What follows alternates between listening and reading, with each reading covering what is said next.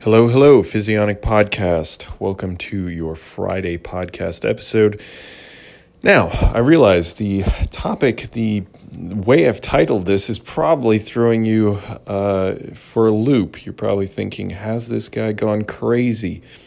There is actually a benefit of cancer, but certainly not in human beings. I understand, of course, naturally that cancer is a devastating disease and something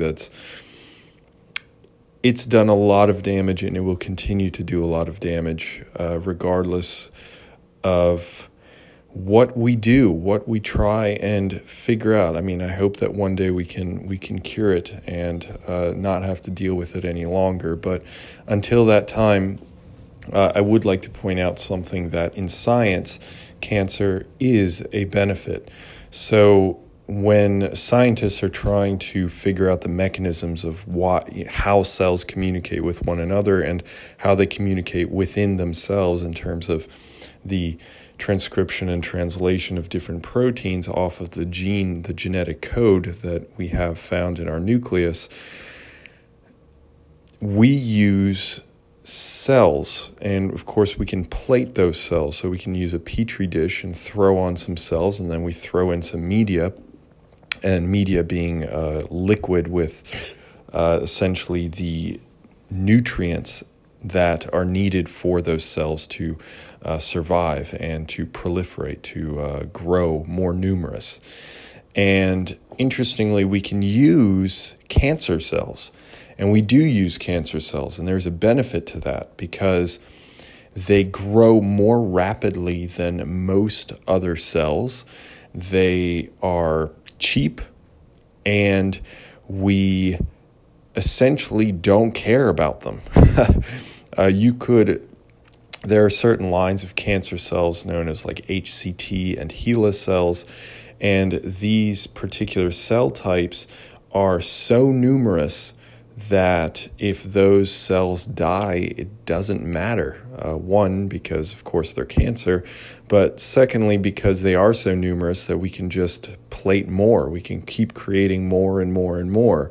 And they grow so incredibly quickly that we can run more experiments on those types of cell lines compared to other cell lines that might take weeks to grow one plate, while this cancer cell line might take a day or two to be able to have enough to actually run our experiments on. So in that regard, in the scientific sense of cancer or cancerous cells, there is a benefit to studying cancer in that regard. And what's really nice about these is that we don't necessarily have to be studying cures for cancer to be using these types of cells. You can use them in like pharmacology, for example, just trying to figure out where a particular pharmacological agent binds to receptors on cells in general. And if these cells express those receptors, it could be a potential mechanism for Alzheimer's. It doesn't necessarily have to be for cancer. So in that regard, in the laboratory sense, there is a benefit to cancer. However, just to reiterate, in individuals, in people that have cancer, no, it's terrible. It's an atrocious disease, unfortunately. But hopefully that was slightly informative. Hopefully you found it piqued your curiosity and you were interested enough, and hopefully you got something out of it. Just to know that scientists can manipulate cancer itself to try and find cures to cancer, as well as a multitude of different drugs and a multitude of different diseases, I should say. All right, with that said, I will catch you next time. I hope that you have an amazing weekend. And like I said, I'll catch you next time. See ya.